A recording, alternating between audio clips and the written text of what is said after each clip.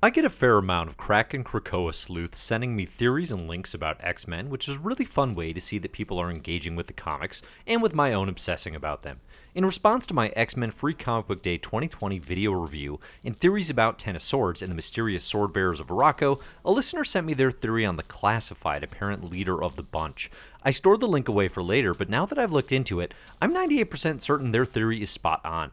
I can't for the life of me determine exactly who sent this, so I just want to be clear I take zero credit for unearthing this and want to thank everyone who sends me wild X-Men theories to get my wheels spinning. It is a super fun part of doing this. I'm Dave, you're listening to Crack and Krakoa number 77, a product of Comic Book Herald. If you like the Comic Book Herald YouTube channel or podcast, please consider liking, subscribing, and sharing. We're going to go deep on a theory for Ten of Swords, the upcoming X-Men crossover event today, and spoilers for some of the discussed comics will follow.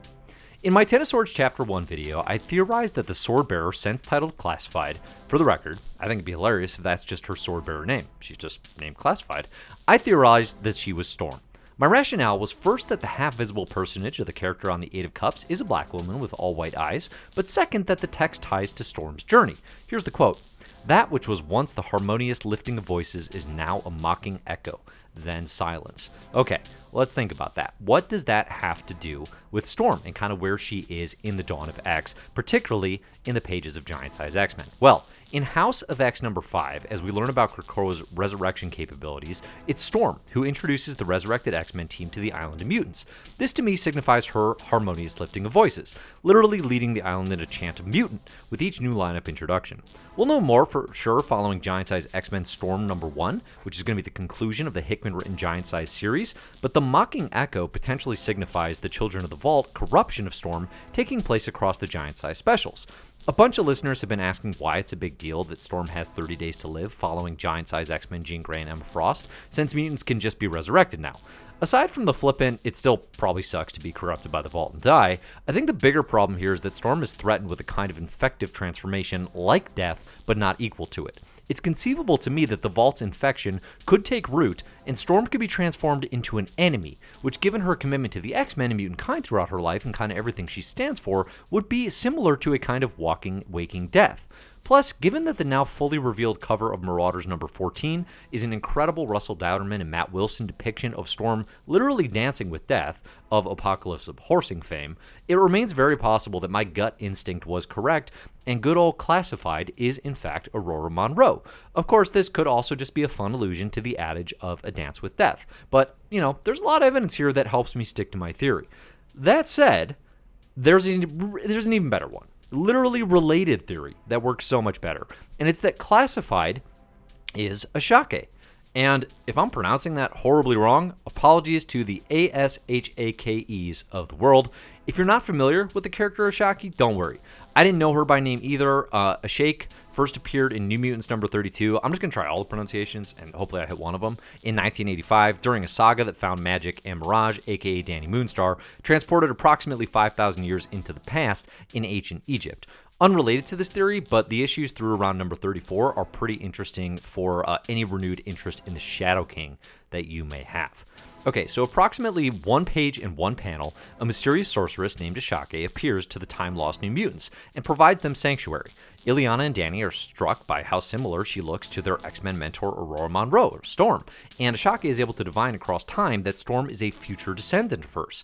Wildly, this entire meeting is over in a flash, and she helps Magik and Danny travel back to the future. Naturally, they overshoot the present by, a handful of years, and hijinks, ending in an X, ensue. Okay, so it's a very brief meeting, almost throwaway thing in the pages of New Mutants number 32. It would be a stretch, I think. It's an extraordinarily brief appearance. It would be even more of a deep cut reference if that's all we had. But Ashake actually made a return 23 years later in the 4-issue 2008 miniseries Mystic Arcana. This is where things really get interesting and compelling, in a flashback story written by Louis Simonson, set during the events of the aforementioned New Mutants number 32.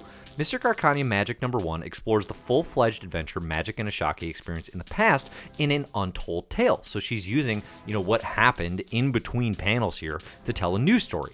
A couple thoughts on this right off the bat. First, tarot cards play a major role throughout Mystic Arcana, which pretty seamlessly connects possible relevance to the tarot-based upcoming crossover event Ten of Swords. Indeed, the term Arcana is used in the Major Arcana, which references the 22 trump cards. For our non-card players, no, this has nothing to do with American politics, thank heavens, in a standard 78-card tarot pack. Ashake quite literally makes her own tarot cards with painted images on sheets of bone. So again, like, these are stylistic and symbolic ways that her character could easily connect to what is apparently a tarot card based event. You know, that style of divining things is being integrated here heavily. I also love how Simonson and the team are able to dig back into this all too brief moment from an issue of New Mutants nearly a quarter century in the past and give it new life and breathe new character into Ashake. It's a cool reflection of some of comic books' most unique properties, that these stories and universes are intertwining and connected across decades of real-world time, and that something seemingly is tossed aside as Storm's long-lost great-great-great-great-great, etc. grandmother could be a major plot point in the future. In Mystic Arcana, Illyana and Ashake are effectively forced to retrieve the Sword of Bone, one of the 4 cornerstones of creation, which eventually becomes the Sword of Ashake, as her purity of will is kind of the only thing capable of tapping into the sword's mysterious and very powerful energies. At the conclusion of the 4-part mini, Ashake returns to aid the forces of good, and then effectively goes her own way in the mystic dimensions, freeing her up to basically anything any storytellers would want to do next. Things like, make her a focal point of Ten of Swords. It's a tangential detail, but I'll also note that in the pages of the 4-issue Mystic Arcana, the second cornerstone of creation is found in the possession of Morgan Le Fay, who of course is currently being held experiment/prisoner by Apocalypse, as he uses her magics to make connections from Otherworld to wherever we're going, whatever dimensions I predict we're hopping to in Ten of Swords. So it's a loose connection there, but again, Morgan Le Fay being involved, it does make me wonder, is this the source material? Is this more of an inspiration, particularly in Tini Howard's Excalibur, than we would have previously thought?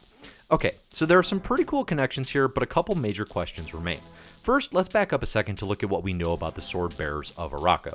The most relevant info to date is that the first horsemen of Apocalypse are among the Sword Bearers, and until we knew there were 10 Sword Bearers, it was my understanding that Apocalypse was primarily planning a rescue mission solely for these 4 most favored. While it's not just this, a rescue mission for Apocalypse's first horseman is what I've been predicting Ten of Swords would be about literally since it was announced, back at C2E2, the Impossible Con of 2020. In attendance there, as I dug into what do I think is going to happen in Ten of Swords, I thought, okay, it's going to be an Apocalypse rescue mission for the first horseman. It's more to it than that, though, because there are 10 classified sword bearers. Intriguingly, while War and Death are named among the sword bearers, Pestilence and Famine are not. Bay the Blood Moon, one of the characters, looks like the character could be one of the 4 based on the limited images we've seen of the group, but there's been a horseman design with an eyeball head, and that's nowhere to be found on that Swordbearer page. So whatever the reason, they haven't survived the Eternal War, standing in the gap, the character designs have changed since launch, somebody told Hickman and Company that the eye design was way too similar to Jason Aaron's love for Orb.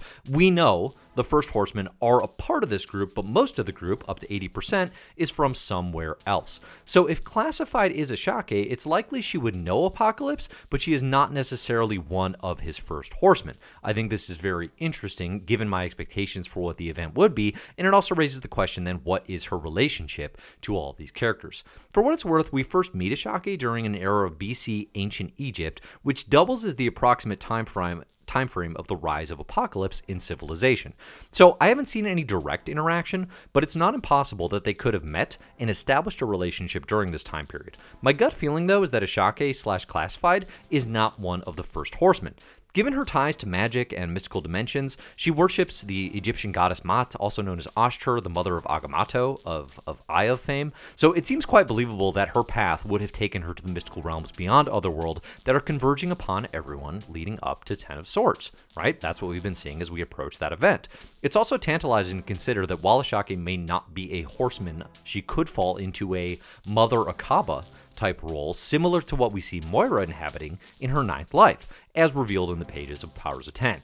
Tying it all back to the character's appearance on the Tarot 8 of Cups tease in the Free Comic Book Day special, the 8 of Cups' most common interpretation effectively boils down to a rousing rendition of the Clash's Should I Stay or Should I Go? She's been in limbo fighting for who knows how long, and now she actually gets to make a choice, right? So Again, we don't know the circumstances necessarily that brought Ashake to this limbo, this dimensional kind of hellscape where she is now a part of the Sword Bearers, but the Eight of Cups is suggesting that she has a decision to make now, and she can either stay in this realm or she can go. And what that's going to mean, of course, will become apparent in Ten of Swords, but I think everything there that I've just laid out boiling together really adds up to her possible presence in this book. Here's a bonus theory, a Ten of Storms that may yet pass, if you will. A variation on this theory that I'm quite proud of is that the classified lead sword bearer is in fact Storm, but from a different future. And this would be the sorceress Storm that Ileana thought she killed in Limbo during the Magic 4-issue miniseries, which I believe came out, it was mid-80s, I'm going to guess 83, 84 era. Now this one's written by Chris Claremont in a crucial story for Ileana Rasputin. So the story of Magic Ileana, it's timey-wimey and complicated, and I've recapped it elsewhere on Crack and Krakoa, but the general idea is that a version of the X-Men that traveled to the realm of Limbo were stuck behind, including a version of Storm who grew older and became a fairly advanced sorceress. This Storm rescues Ileana from Belasco's hellish clutches for a time and teaches her, or attempts to teach her, some of the magic she knows to try and help her. Ultimately, Ileana is kind of forced to kill Storm in order to prevent her soul from being taken by the Elder Gods, right? It's classic mentor-mentee kind of relationship. No, that never happens, but it happens here. Limbo, though, timey-wimey as hell. And it would be more than possible to bring Limbo Storm back through magic time shenanigans. Plus, okay, Ileana we think killed her, but how many times we've seen a character, we thought killed, actually still around. This feels like the best of both worlds possible theory and outcome to me, because it ties in Limbo, Ileana, and Storm heavily to Ten of Swords, all of which, of course, helps pave the way to a good old Inferno 2.0 event coming in 2021. I've been feeling, obviously not just me, because Inferno has literally been teased in those Sinister Secrets, but I think we're on the map here towards an Inferno 2.0 event. That theory would drive us there, I think, pretty heavily. So there you have it, my theory for what we'll be seeing in Ten of Swords, who Classified will be, and the relation to Storm and the X-Men. In extra detail here that comes on the heels of reading Excalibur number 11 this week is Storm's ties to the external Kandra. It's a weird sort of symbiosis there where the Kandra, I don't know that I need to go into the externals thing. I just did it in my Crack and Krakoa on Excalibur number 11, that issue. But Storm stole one of the externals, gems full of their power. Had that for years. We learned that in X-Men number 60 and 61. Okay, so bringing the externals into all this, Apocalypse's connections to them, could that use of that stone give Storm yet another reason why she would have ties to Otherworld? Is that a huge reach I just made up on the fly? Yeah, absolutely it is. But, that's what I do here. That's what Crack and Krakoa is, right? So, all right, I've got a list here of the comics that were most essential in putting this together. If you are so interested, you can do some reading there. Obviously, you can screenshot that slide, or I'll throw these issues in the show notes, should I remember. If you like Comic Book Herald and the Crack and Krakoa series and other things I do, you can support the site over at patreon.com/comicbookherald. I, in particular, want to shout out our mysterious benefactors. This is everybody who supports the site at the $10 a month level for at least 1 month time. Thank you so much for doing so. Jeff Zacharias, Ron Paul Kirkley, Jesse W., Robert Mickelson, Professor Pride, Steve Brennan, Cole Weathers, Martin Lopez, Chris Isidro, and Darren Clark. You are some awesome, mysterious benefactors. So while I'm here, if you made it all the way to the end, you're still listening, up next, I'm trying to do these big weekend Crack and Krakoa questions. I've got some ideas, I've got some thoughts, but if you have theories of your own first, I want to hear them in the comments. Just commentary on this video in general, obviously, is greatly appreciated. But if you've got ideas or questions that you want to see me explore in a future Crack and Krakoa, let me hear it and let me know what you're looking for. And I will choose from some of the best ones and hopefully be able to integrate them and talk about them over time on the show. So thanks so much. I'm Dave. You can find my stuff at comicbookherald.com, at Comic Book Herald, pretty much anywhere online. And you can look for the best comics ever and My Marvelous Year podcast for more from me. But leave your comments, leave your theories. I want to hear them. And otherwise, everybody, thanks for listening and enjoy the comics.